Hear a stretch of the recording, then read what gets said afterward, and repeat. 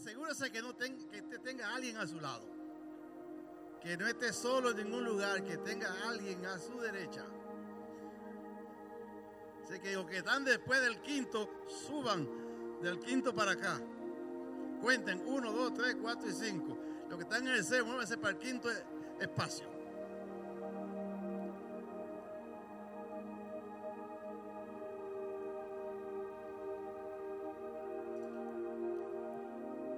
Gracias por su cooperación.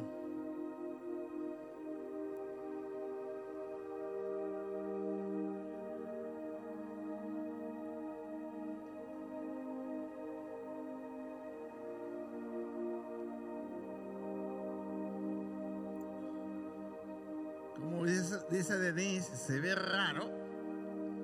Aquí arriba me sacaron de retiro a venir a predicar hoy. Y cuando yo veo a Denise aquí arriba, yo digo para mí mismo adentro, valió la pena. Valió la pena. Yo recuerdo la primera vez que yo la llamé a ella sin avisarle. Dice, a mí, digo, sí, a ti, sube. Ella estaba medio asustada ese día. Así que se vengó de mí hoy. Asustó de momento a mí ahí. Pero hemos estado durante estos últimos 8 domingos hablando de un tema que todo el mundo tiene que pasar por él. Y el tema ha sido navegando la vida. Yo no sé cuántos de ustedes les gusta navegar o han navegado alguna vez. Pero cuando yo vi ese tema por primera vez, yo dije, pero ¿cómo sería? ¿Cómo haría Cristóbal Colón para venir de España hacia América sin un GPS?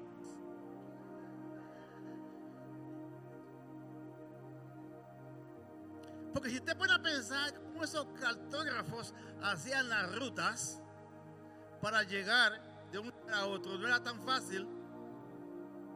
Luego inventaron la brújula. Yo no sé si él tenía una buena brújula, porque tenía una idea hacia dónde iba. Luego los militares inventaron el GPS, que no es otra cosa que Global Position System, para saber dónde están las cosas, dónde estaban los enemigos y dónde estaban ellos ubicados. Hemos tenido un desfile de predicadores aquí con varios temas, 7 en total. Pero con el que me tocó hoy, yo dije, sin todo lo que han dicho, entiéndeme bien, no servirían de nada, no porque no eran buenos. Porque todos son cosas que pasan en la vida para que tú como creyente llegue a un punto determinado.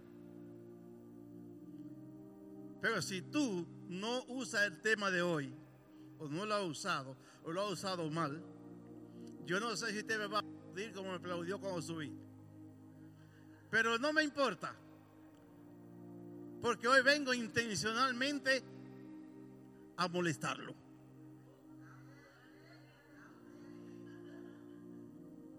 Hoy lo voy a molestar, lo voy a enojar, para que al final usted salga nuevo.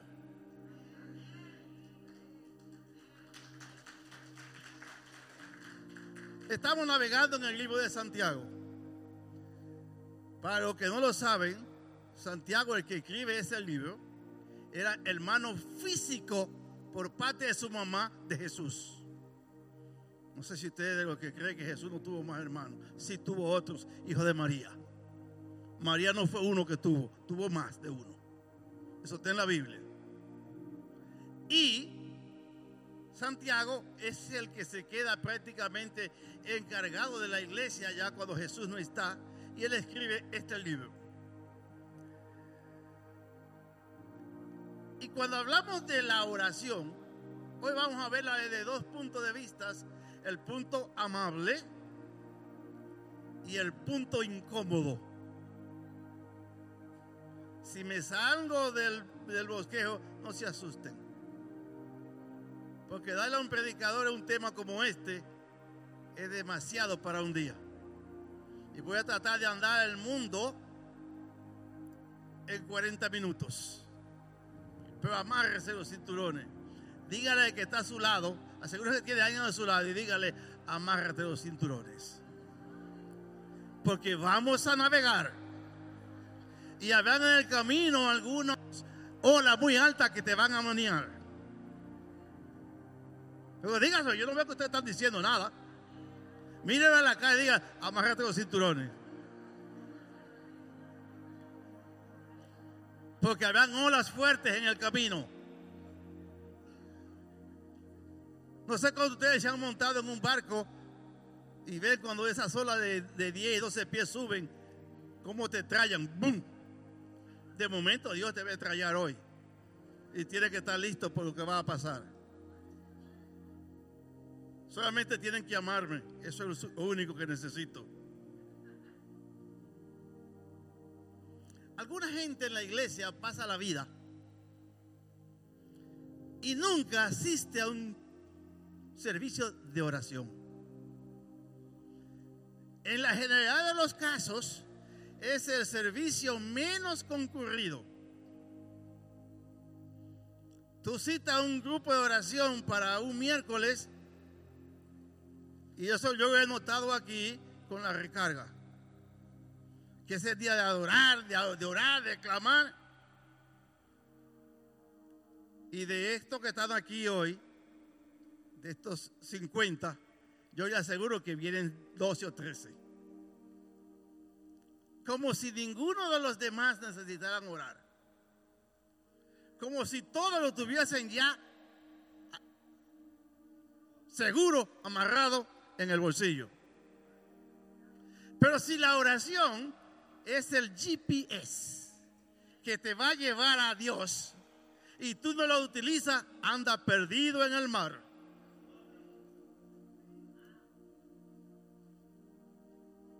Y como yo dije una vez, si no puede decir amén, diga amén, me dolió. Cristiano que no ora, cristiano que anda perdido. Porque la oración no es nada más que una relación, una comunicación con Dios frente a frente, personalmente.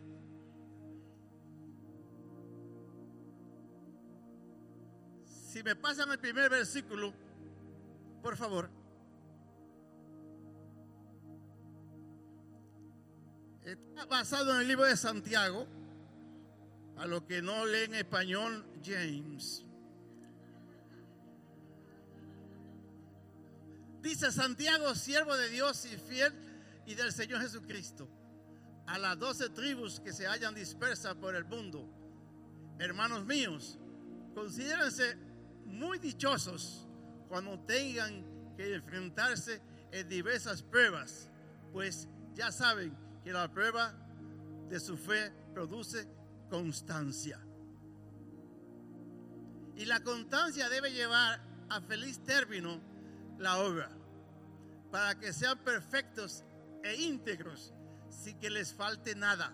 Si a alguno de ustedes le falta sabiduría, no se la pida al pastor, pídasela a Dios y Él se la dará, pues Dios da a todos generosamente, sin menospreciar a nadie. Algunos dicen, y sin reproche. Pero que pida con fe, sin dudar, porque quien duda es como las olas del mar, agitadas y llevadas de un lado a otro por el viento. Quien es así, no piense que va a recibir alguna cosa del Señor. Dejémoslo ahí un ratito.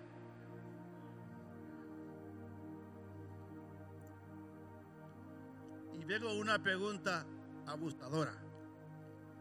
¿Cuántos de los que están aquí oraron esta mañana antes de salir para acá? Sin pena, levante la mano, el que no lo vamos a mandar para el infierno, no se preocupe. Ok. Eso indica que el que no levantó la mano anda sin GPS.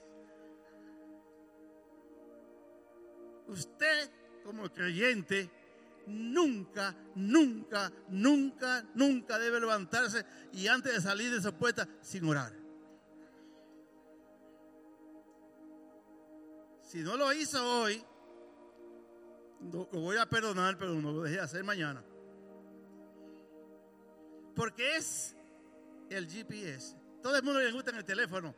Doble a la izquierda, en 150 metros, doble a la derecha, y su destino está a la izquierda. Y si te pasa y el que está en la GPS mexicano dice, te equivocaste, güey. Cuando tú vas a salir, cuando tú vas a hacer un negocio, cuando tú vas a tratar con alguien y no lo presentes en oración, está destinado al fracaso.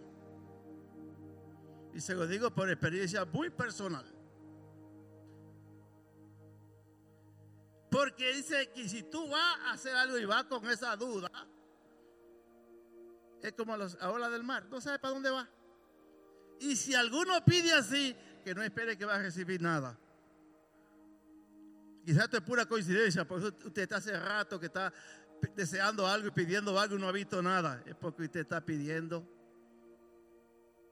mal. No está pidiendo de la forma correcta y no espere que va a tener respuesta.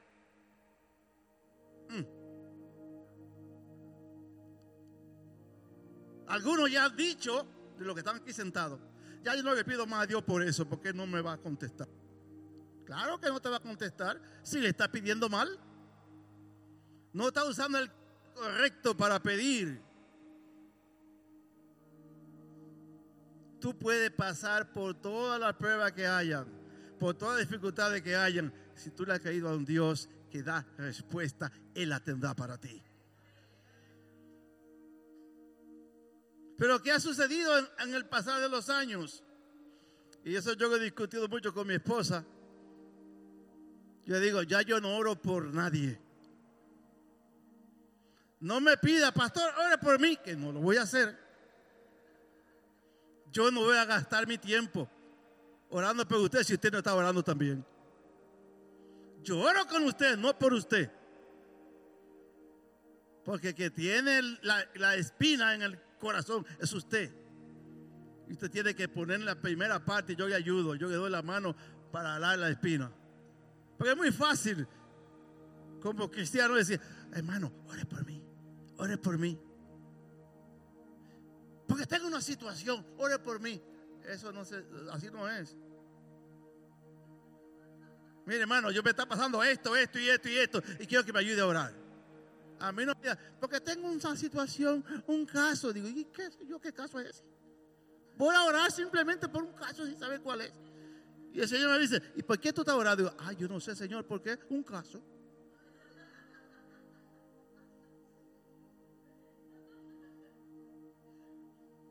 Por eso dijo el Señor en el Antiguo Testamento, si se humillare mi pueblo.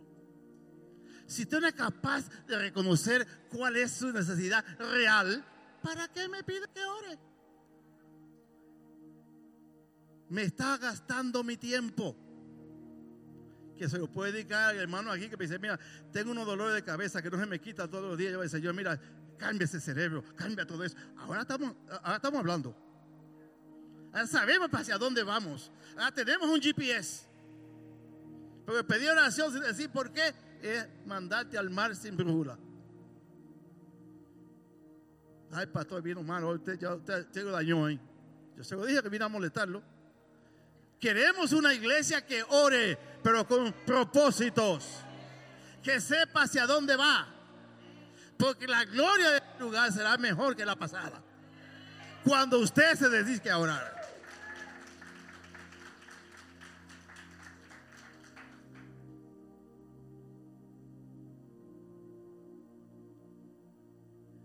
Si usted es así, como dice el versículo 6, que pide sin fe, vamos a ver si el Señor quiere.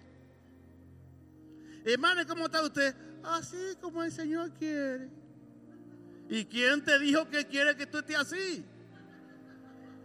Si Él quiere que tú veas de gloria en gloria, de triunfo en triunfo. Él no quiere que tú estés enfermo ni enferma. Él quiere que tú tengas salud, así como prospera tu alma. Pero muchas enfermedades son porque tu alma está enferma. Ay.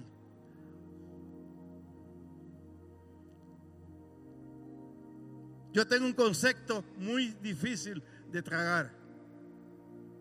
Sin sanidad no hay santidad.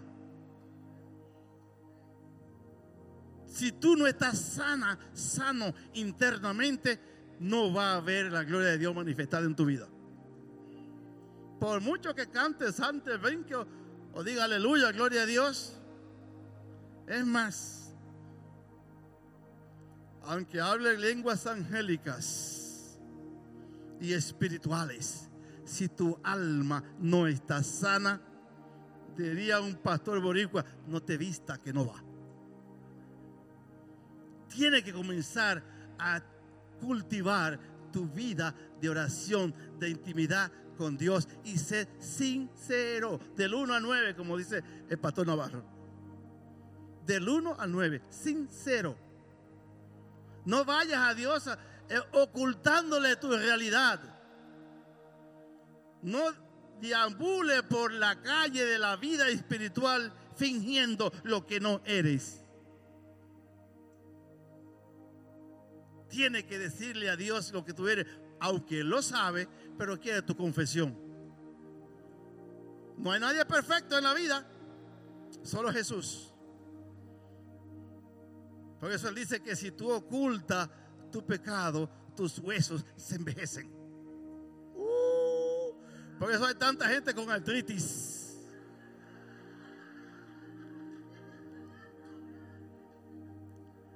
Yo últimamente he visto muchos reemplazos ¿cómo se llama esto aquí? De cadera. Y yo me pregunto, ¿y por qué será? Ay, que tengo una jaqueca. ¿Y por qué será? Ay, que esta sinusitis me está matando. Investiga dónde está el problema. No es físico, es psicosomático espiritual. Pregúntate cómo está tu vida de oración frente a Dios. Yo no he sido el más sano de todos ustedes aquí, pero hasta el día de hoy, cuando le digo a Dios, mira, muchacho, mi amigo, este es el problema que tengo, y tú dijiste que en ti soy sano, así que mueve la cosa. Y Él lo hace. El enemigo sabe lo que iba a pasar. Y durante estas semanas pasadas hemos estado despertando todos los días a las 1 de la mañana con un ataque de asma, cosa que nunca en mi vida. Y anoche yo le dije, Señor, mira, ven acá, Señor. Vamos a negociar tú y yo aquí. Yo necesito dormir y así no puedo. Si tú dijiste que tú llevaste en la cruz todos mis pecados, todas mis enfermedades, yo te pido que tú te lleves tú ahora mismo de acá. En 2 minutos el ronquido se quitó y pude dormir entonces hasta las 4. Pero tú tienes que tener una relación con Dios. Cada quien tiene un punto donde se tiene que enfrentar frente a Dios, decirle la verdad como es, desnudo y claro. Pero muchos de los cristianos no queremos esa. Nos gusta que nos lleven cargados. Dicen los centroamericanos ¿cómo dicen ellos? Cuando le dan por la nalguita a los bebés, que me chineen. No. Ya usted no es tiempo para que le estén chineando. Usted tiene que ponerse bien sus pantalones y sus faldas y decir, yo voy a dar la pelea porque Cristo está conmigo. Esta iglesia necesita un ejército de hombres y mujeres que oren. Yo sé que hay muchos que están orando, pero hay muchos que ni siquiera dicen, esta boca es mía. ¿Y saben qué sucede cuando no oramos como debiéramos hacerlo todo el mundo? La carga es más pesada para unos cuantos. Es tiempo que usted tome su parte ya. Ay, que yo no sé orar. Ver, no me diga esa historia. Que si usted sabe llamar por teléfono, usted sabe orar.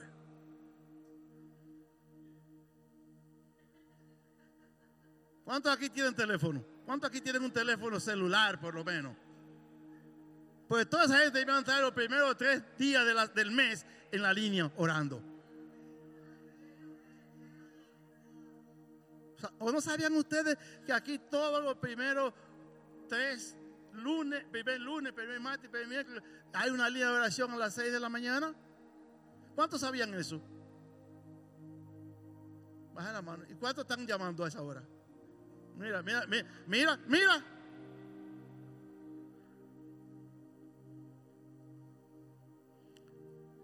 Aquí voy más duro. ¿Sabe qué te va a decir el Señor cuando tú quieras pedirle algo? ¿Y quién tú eres? Yo no te conozco. Porque tú nunca hablas conmigo. Pues sigue por ahí buscando al otro que tú le da el tiempo. Hermanos, con la oración no se puede jugar. Ay, que yo no sé. Tú sabes lo que te está pasando. Sencillamente ve donde Dios y dile: Señor, esta es mi situación. Lo bueno de Dios es que Él ni es sordo ni es nervioso.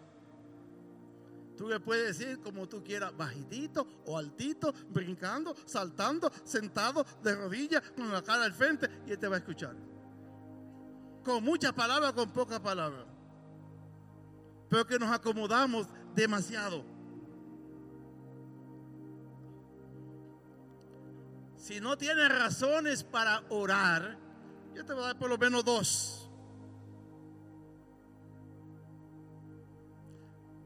Tú debes orar todos los días a una hora específica, porque Dios disfruta ese tiempo contigo. Es cuando tú vas a orar y te pones esos minutos o esa hora, depende de cómo tú estás. Es como cuando tú tienes un hijo varón y lo llevas al parque a jugar pelota o béisbol o balompié o básquetbol, y si el niño da un batazo, el papá está brincando, aplaudiendo allá, y sale a correr con él como si fuera a coger las bases. ¿No es así, Luis? Cuando Gino daba esos batazos y Luis quería correr, no es a ti que te toca, a él que toca correr. O si va jugando balompié y mete un gol, el papá quisiera ponerse en el balón y meterlo a la malla. O si mete un punto en básquetbol, brinca. Yo vi un anuncio que salió, se hizo viral, de un señor que tenía una niña en un ballet. Y cuando ella comenzó a dar ballet, él comenzó en la grada también a hacer los mismos movimientos de la niña.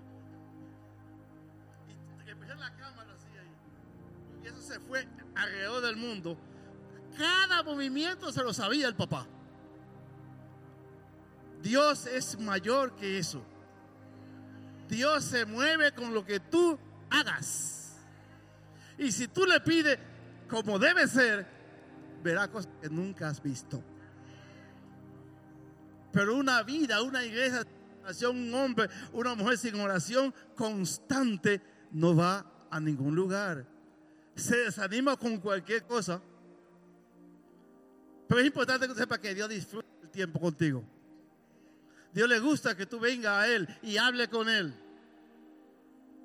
A muchos se nos enseñó que Dios estaba distante, que Dios era un viejo barbudo con un garrote en la mano esperando que tú te equivocaras para darte un palo. ¡Pum!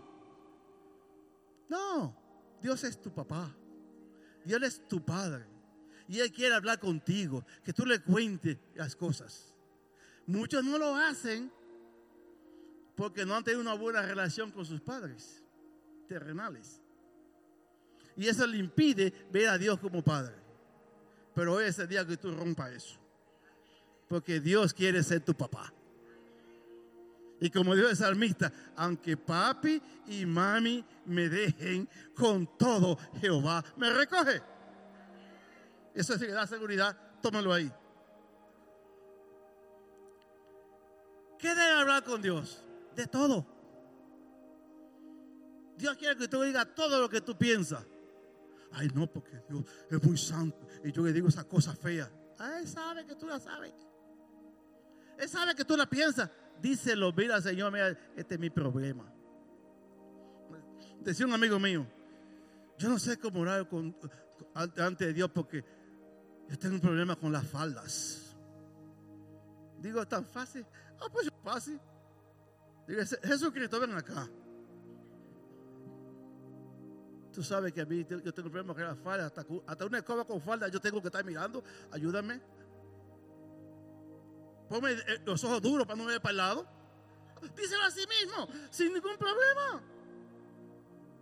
Porque Él sabe que tú tienes ese problema. Solamente confiésaselo y dile que te ayude y Él te va a ayudar. Dice, ¿tan fácil? Digo, sí, tan fácil como eso.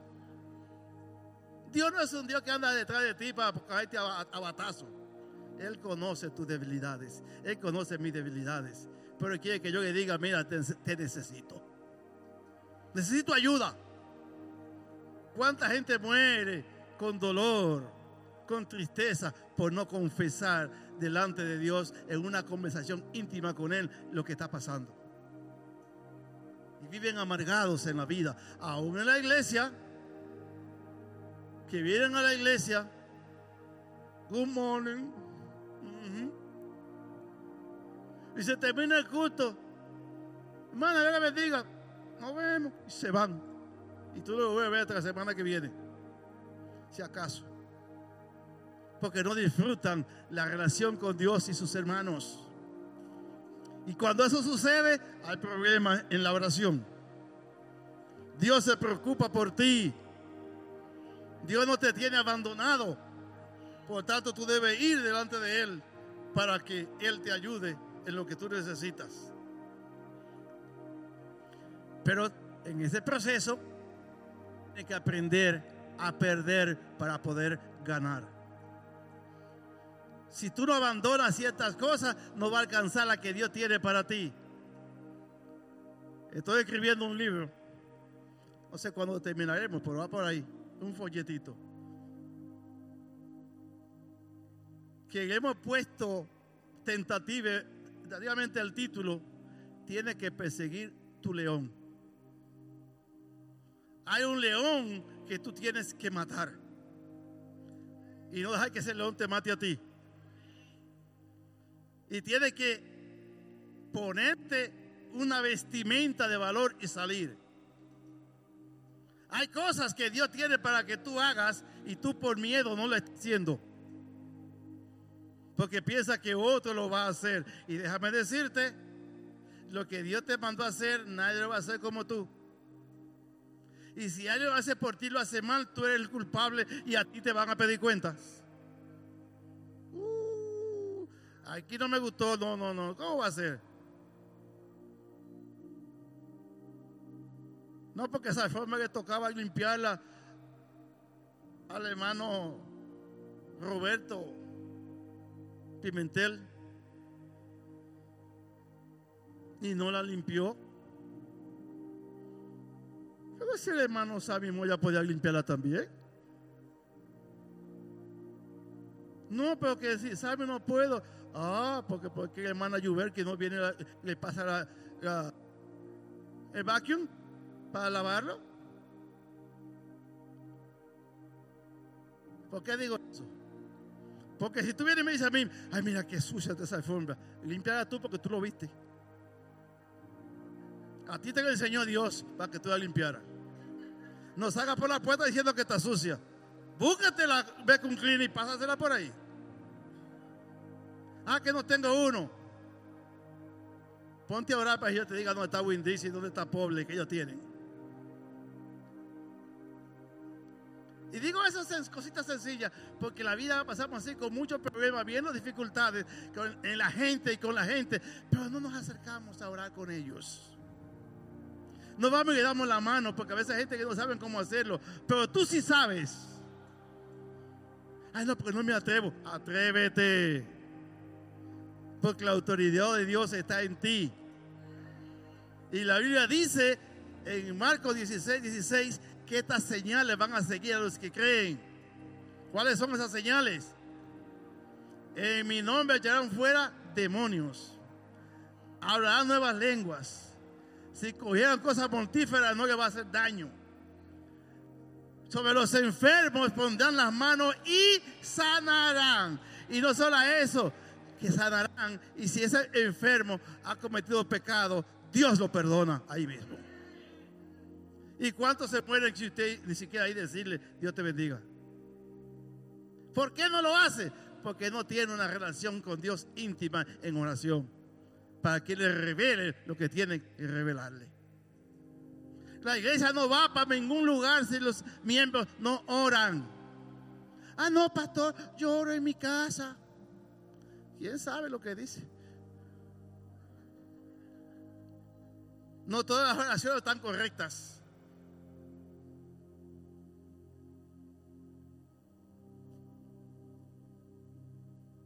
Tienes que invitar a Jesús en tu tiempo de oración. No lo puedes hacer a solas. Él tiene que estar contigo.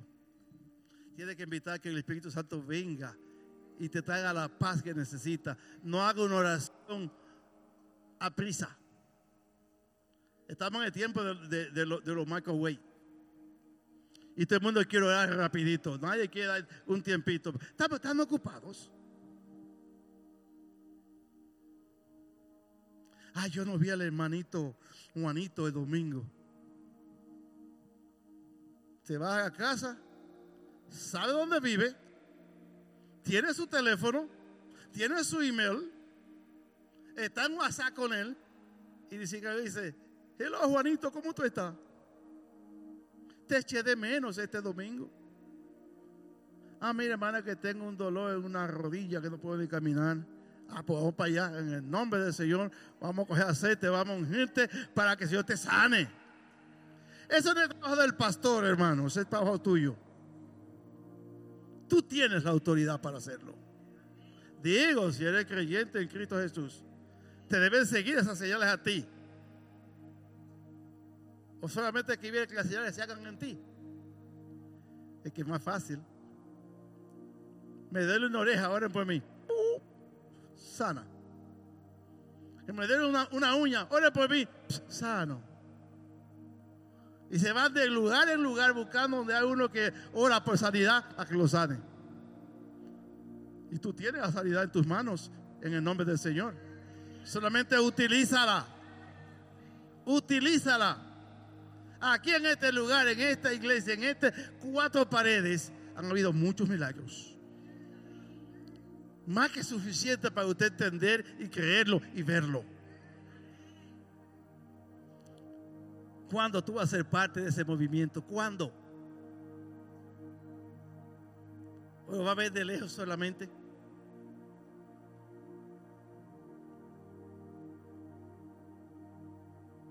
Tienes que acercarte.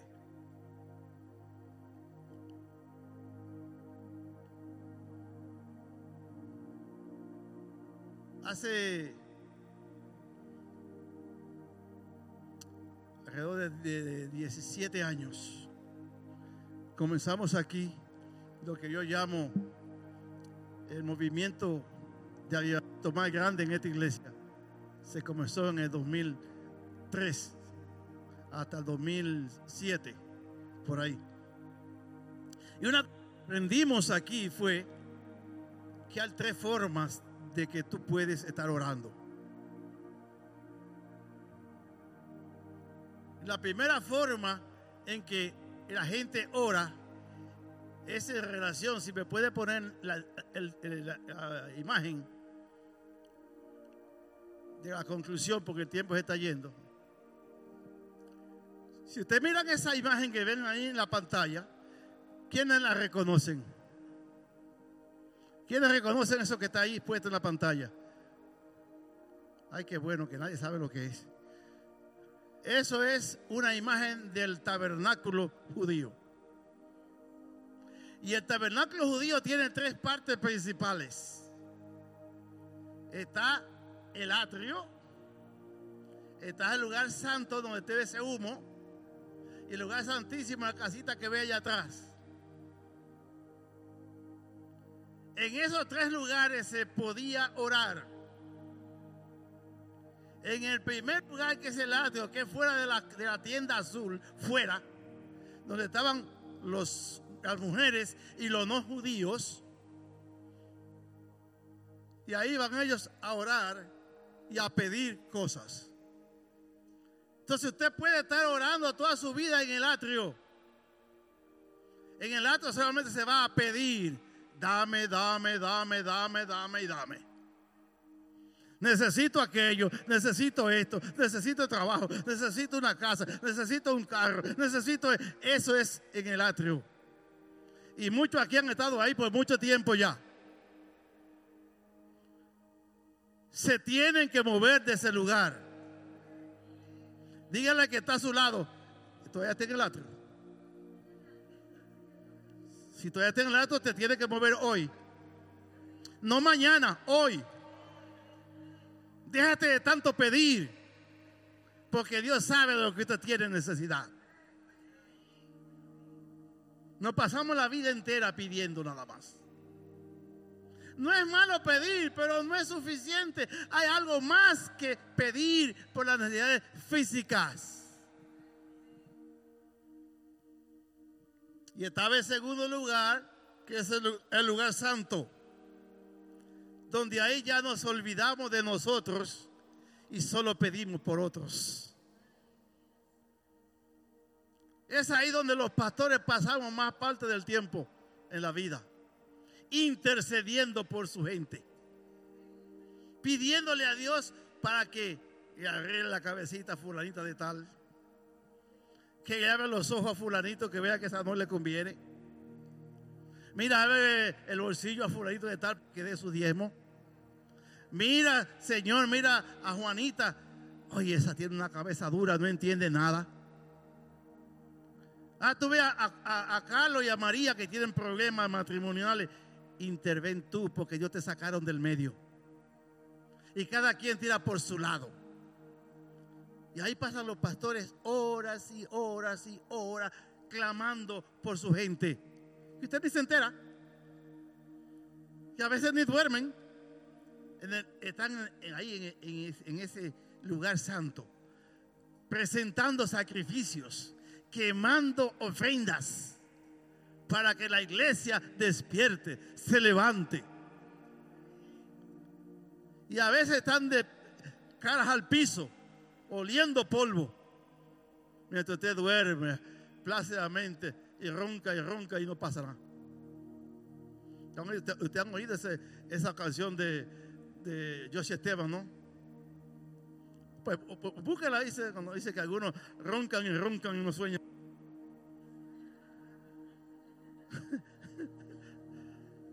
Entonces, mientras usted ronca, no sueña, sino que tiene, ¿cómo llama eso? Pesadillas. Y los pastores y los líderes están de rodillas y de cabeza al piso clamando por usted, porque les aman, los quieren, les preocupa, aunque usted se porte como una yegua salvaje. No estoy diciendo la verdad, yo que si se van a enojar, se enojan, pero es la verdad. Muchos de nosotros somos así. En el mundo católico usan el agua bendita. ¿Cuántos usaron agua bendita alguna vez en la vida? Sean sinceros. Todos los usamos, los que éramos católicos antes. Y agua bendita la usaban para echarse encima a la gente, para que el diablo se le fuera. Así se pasan los pastores. Agua bendita, que se vaya el diablo a este, se vaya el infierno a este. Así se pasa. Así no pasamos la vida. Porque cuando tú te crees que lo tienes aquí arriba, están en el piso. Y se pasan en el lugar santo 24 horas al día. Y usted en el atrio todavía pidiendo al Señor. Y que el que esté en el atrio está como la mujer que no ha quedado embarazada. ¿Ustedes sabían eso?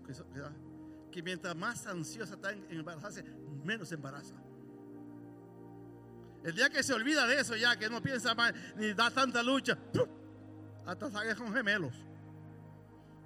Entonces, mucha gente en la iglesia, yo espero que usted no, pero si usted está ahí, sácase de ella. En el atrio pidiendo. Y el Señor dice: ¿pero qué tanto me pide si no da un paso adelante? Quiere que yo haga el trabajo y él se queda ahí sentado en el atrio, lamentándose, vendiendo los pollitos y las palomitas y los chivitos. Que se pase al otro lugar a hacer sacrificio vivo. Y verá mi gloria entonces. Pero está el otro lugar allá donde tú ves a aquel Señor parado en el medio. Ese es el lugar santísimo. Ahí tú nomás vas a ese lugar a darle gloria a Dios. A entender y hacerle saber que tú crees que Él es el Rey de Reyes, Señor de Señores, autor de la vida, que todo depende de Él y que Él se encarga de todo lo que tú tengas que hacer. Es ahí donde Él te dice: encárgame de los míos, que yo me encargo de lo tuyo. Y no le tienes que pedir nada, porque Él sabe lo que tú necesitas. Porque tú estás cara a cara con Él en ese lugar. Ahí no se pelean las batallas con Dios. Ahí o sale cojo, o muerto, o vivo. Porque a ese lugar no puede entrar ni siquiera de rodillas. Tiene que estar de barriga cogiendo polvo. Porque lo que hay son 2 pies de la baranda donde está el manto al piso. 2 pies. Y el que no entra nadando de la tierra no entra a ese lugar. ¿Qué le dice eso a usted? Ahí se tiene que acabar el orgullo,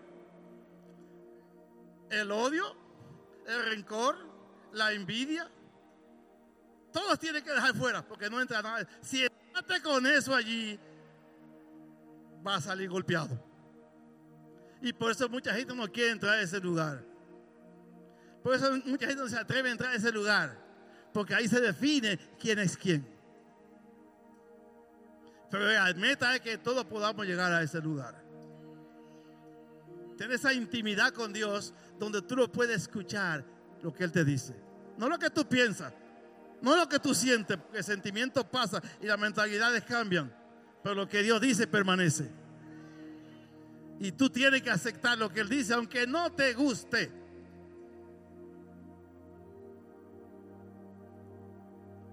Y no sé a quién estoy llevando.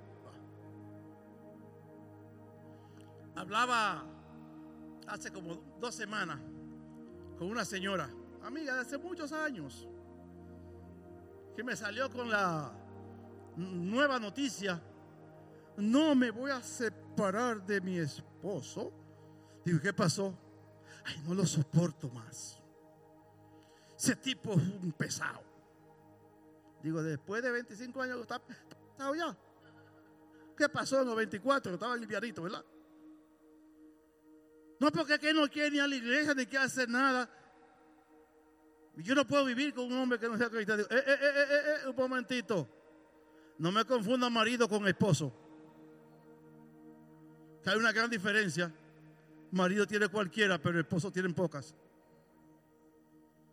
Y tú, como mujer de Dios, lo tienes que respetar a él como esposo, aunque no vaya a la iglesia, porque es su autoridad. Ay, que se porta mal y que me habla mal. Háblale tú bien, porque tú eres la creyente. Tú eres la que conoce al Señor. Tú tienes que someterte a Dios. No por tus condiciones, sino las condiciones que Dios nos pone. Sino cuando vamos en oración a Él, lo primero que nos va a decir es: apartado de mí, no te conozco. Porque nunca has hablado conmigo. Nunca he escuchado lo que te digo. Por eso mucha gente no quiere orar, porque oye la verdad. Porque Dios le revela lo que tiene que revelarle. Y hay una cosa interesante para concluir hoy, aunque no me aplanan ni digan amén. ¿Saben por qué? Muchos de ustedes, muchos de nosotros pasamos mucho tiempo y no vemos la gloria de Dios en nuestras vidas, porque no hemos entendido que en el mundo espiritual todo se trata de cosas legales.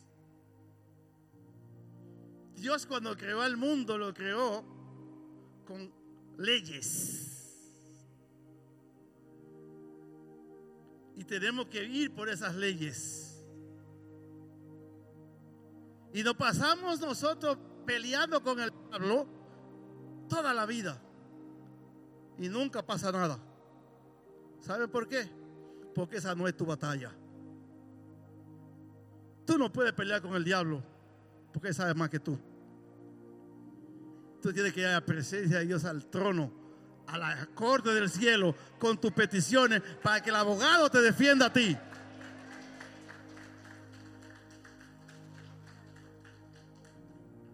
Todo lo que ocurre en tu vida y en la mía, el diablo cuando viene contra ti es porque tú le diste algún derecho legal para que venga a ti. Sea lo que sea, es la única manera que te ataca. Si tú le das un derecho. Si tú no controlas tu lengua, tu boca, porque no puede leer tus pensamientos, pero sí coge lo que dices y lo lleva delante de Dios. Pastor, ¿dónde te sacó eso? Vaya hacia Job capítulo 2. ¿Lo tienen con ustedes por ahí? Job capítulo 2. De la versión Nueva Traducción Viviente, que me gusta esa. A ver si lo tiene. Si no lo tiene, no lo tiene. Busquen en su Biblia. Dice que un día, en esta traducción, toda la corte del cielo se reunió para venir delante de Jehová. Y con ello vino Satanás. Y Dios le pregunta a Satanás: Satanás, ¿de dónde tú vienes? Dice: vengo dando la vuelta por ahí a ver lo que está pasando. Y le dice Dios: oh, qué bueno. ¿Has visto a Job, mi amigo? Hombre justo, serio, bondadoso, que no peca ni con su boca ni con nada.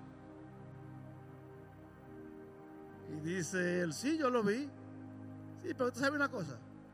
Eso es porque tú le das todo. Quítale lo que tiene, a ver lo que va a pasar. Y Dios le dice: tú quieres, quítale todo, pero no toques su vida. Satanás va y le quita todo. Las posesiones, los hijos, todo. Y Job orando a Dios. Regresa Satanás como acusador. Dice: ¿qué pasó? Dice Dios: ¿qué pasó ahora? Dice él: oh, sí. Dios, ¿cómo no? Tú le quitaste, pero deja vivo, carne por carne. Tócale su cuerpo, a ver si te maldice. Dice: haz lo que tú quieras, pero no le quite la vida. Viene y lo enfermó, le dio una lepra tan grande encima, una sarna que vivía entre las cenizas.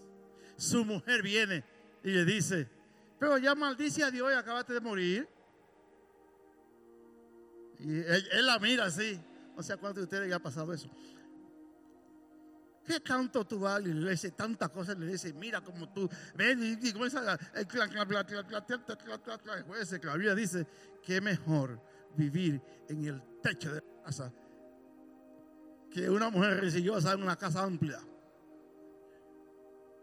Porque los hombres, si no lo sabían, sépanlo. Si la mujer dice que usted se va a tirar de una ventana, busque la más bajita, porque tarde o temprano se va a tener que tirar. Y entonces le dice: oye, como una mujer necia, tú has hablado. ¿Acaso solamente vamos a darle gloria a Dios cuando las cosas están buenas y no cuando están malas? Y no que solo que eso, vienen sus amigos y comienzan a hablar muchas babosidades. Y por poco lo convencen. Al final él comienza a decir en el capítulo 3: mejor fuese sido que yo me hubiesen abortado y no hubiese nacido, que me contaran entre los nacimuertos. Y sigue por ahí, pero al final, cuando Satanás no puede hacer nada más, Dios entonces viene y le duplica 10 veces lo que él tenía y le da la bendición y hace todo lo que tiene que hacer. Porque a veces nosotros Cuando el momento se pone difícil, ya no queremos orar.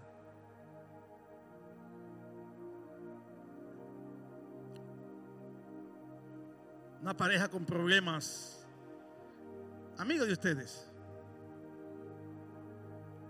Bueno, tenemos problemas. ¿Y por qué orar? No, yo no quiero orar, ya no quiero orar por mi matrimonio. No quiero orar por mi matrimonio, entonces ¿para qué me llamaste a mí? Apenas querías tú que yo venía aquí con un Crazy Glue y lo pegara todo. Si tú no quieres que se arregle, ¿para qué vamos a orar? Para que se haga como tú dices, aunque tú estás mal. Los momentos difíciles también hay que pasarlos juntos. No, yo me voy a la iglesia porque ahí las cosas no están bien.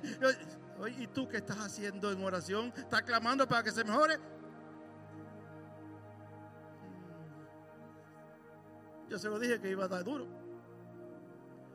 El mudarte de iglesia en iglesia no resuelve la situación. Mi hermano, mi amigo, déjame decirte esto. Dos cosas. Si donde tú vas de aquí a otro lugar se fastidiaron, porque tú te llevas el problema contigo.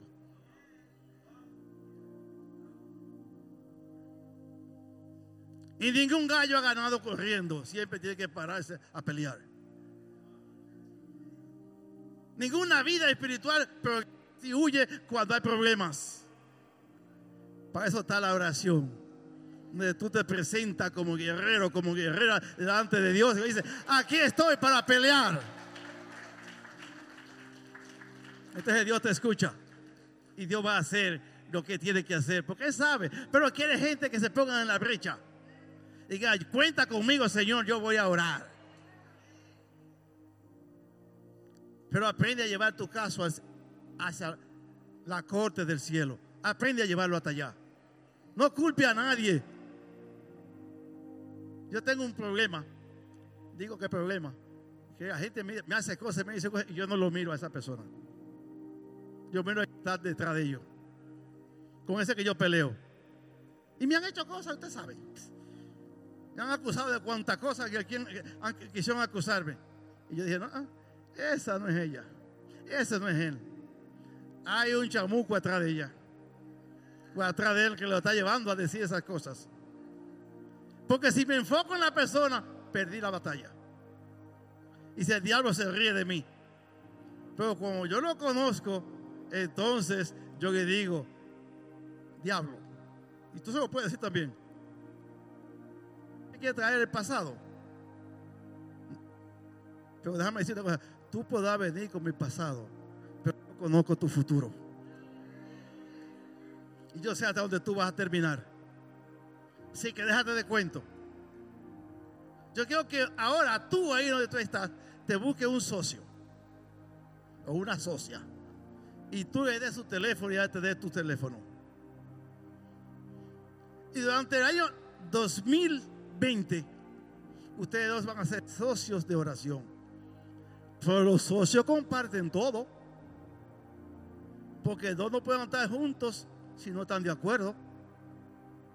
Así que si tienes que pararte de tu asiento, párate, busca un socio o una socia, que eso va a ser para el resto de tus días, donde ustedes van a orar el uno por el otro y se van a llamar para cuando hay problemas y necesidades.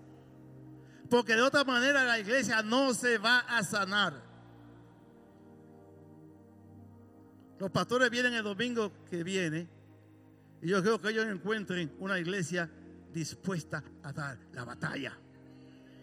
¿Ya consiguió su socio? Búsquense un socio, párese, le doy permiso que se pare. Me quedan 10 minutos todavía.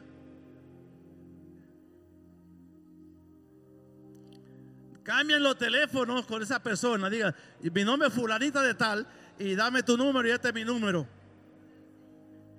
Y esto es para todo el mundo, no es para uno nada más y otros no. Si a usted le interesa a esta iglesia, debe hacerlo hoy. No importa quién sea, si es santo o semisanto o perdido. o en la cueva, o en la carretera, usted necesita un socio de oración. La iglesia necesita gente que se planten a orar. Pero quiero que ya no en el atrio. Pásese al lugar santo a orar de esta semana en adelante. Dejen esa oración de muchas peticiones al grupo que tiene la iglesia organizada de intercesión. Usted ore más allá de eso. Cubra a ese grupo de intercesión local.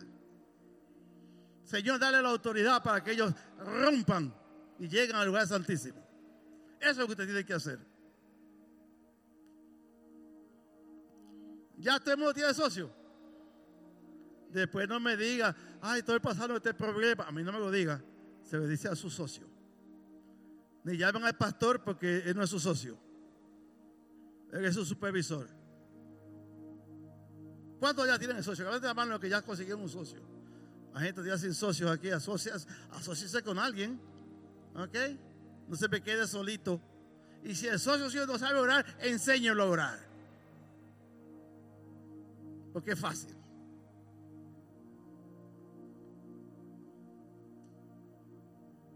Bien, ya todo lo tiene. Ahora dígale a su socio: no me ponga la máquina cuando te llame.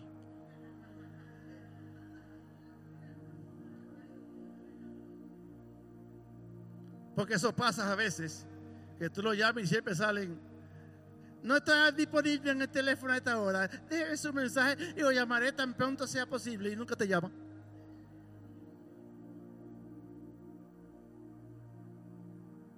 ¿Ok? No le ponga la máquina. Esté atento cuando le llamen. Usted lo conoce, pónganlo en su contacto para cuando usted lo vea sepa quién es, que no es scam like. Necesitamos resucitar eso en la iglesia. La preocupación el uno por el otro, el amor el uno por el otro, el soportarse unos a otros. Porque si tú no lo haces, es como los esposos que maltratan a las esposas, que su oración no pasa del techo.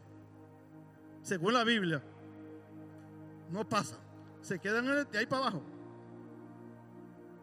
Porque es importante el amor, el respeto, el cuidado de los unos por los otros. Y usted y yo somos la esposa de Jesucristo. Por tanto, nos debemos tratar de esa manera. Póngase de pie un momentito.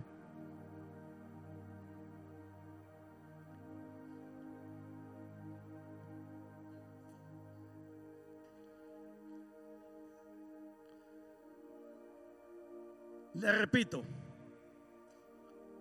si usted quiere llegar al punto de armonía con Dios, tiene que estar sano, sana. ¿Sano de qué?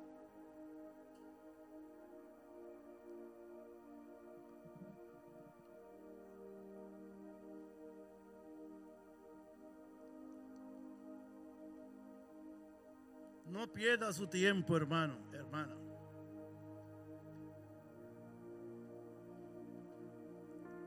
Orando si usted tiene raíz de amargura. Si caiga dolor dentro de su ser. Si alguna clase de odio está en usted. Rencor, celos, enojo, ira, incomprensión. Todo eso es un tapón para que su oración llegue a Dios. Yo no voy a decir que me diga cuál es esta mañana, pero si usted quiere venir al altar y presentarse al Señor, está abierto. Después no vaya y diga que no le dijeron eso. Yo no le voy a preguntar por qué usted está aquí. Usted sabe por qué viene. Pero es el tiempo que usted cambie de vida hoy. Hoy es el día de cambiar la forma. Olvídese lo que va a pensar el otro, pero el otro va a pensar: bien, ¿dónde está? Si supieran quién es. Eso es el problema tuyo. Es tu relación con Dios. La gente siempre va a hablar. Y una de las cosas que digo en mi libro, cuando ustedes lo tengan y lo van a ver, es: si tú quieres llegar a donde tú tienes que llegar con Dios, tiene que pensar de esta manera. Puede complacer a todo el mundo por un poquito de tiempo. Alguna gente la puede complacer siempre, pero nunca podrá complacer a todo el mundo todo el tiempo. O sea que si tú sabes que tus oraciones no están siendo contestadas y no sabes por qué, bendícelo al Señor. Oh, yo quiero que mi oración tenga respuesta. Hoy me pongo delante de ti, quita de mí todo lo que está impidiendo que esa oración sea contestada. Si lo sabes, dile, mira, este es el problema, Señor. Es que me enfoqué en lo que no era. Pensé que la pelea era con María y era con Satanás. Y yo culpando a María de lo que me pasaba. No, Señor, mira, es que lo que me hizo ese tipo, yo no lo he podido perdonar. Entonces, ¿cómo yo te voy a perdonar a ti?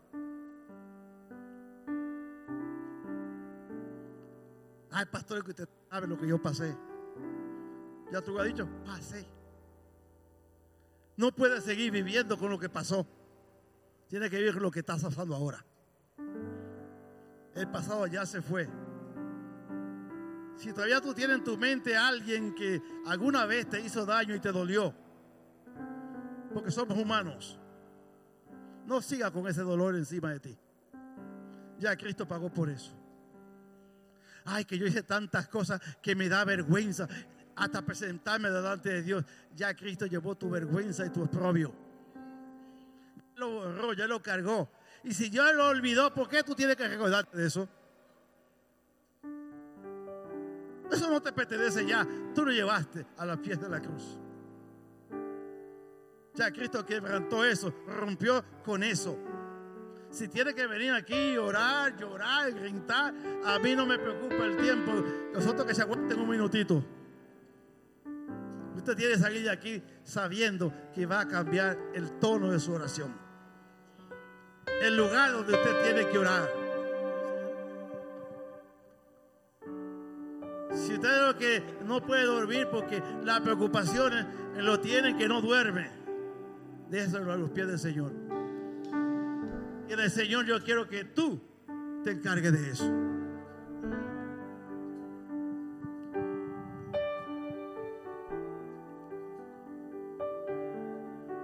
Es que las cosas me han ido tan mal que ya yo no puedo ni reír. Déjaselo aquí al Señor, porque la amargura no te lleva a ningún lugar.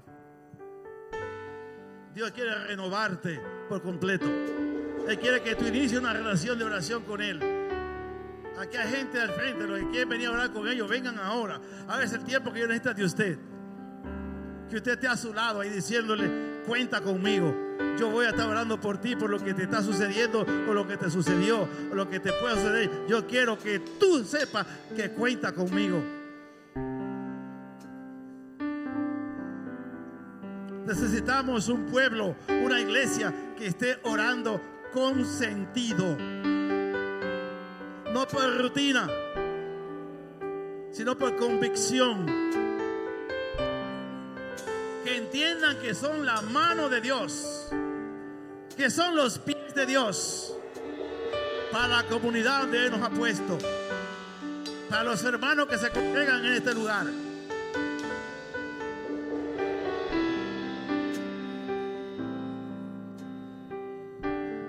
El Señor quiere hacer grandes cosas contigo y conmigo, pero si no le dejamos, Él no lo puede hacer. Él quiere que tú le invites. Que diga, Señor, mira, este es mi problema, esta es mi dificultad. Y he tratado, pero no he podido resolver nada. Hoy yo lo rindo a tus pies. Hoy yo quiero que se olvide para siempre y que mi mente sea cambiada, transformada por el poder de tu Espíritu. De hoy en adelante yo solamente presento a ti mis dificultades y Jesucristo me defiende.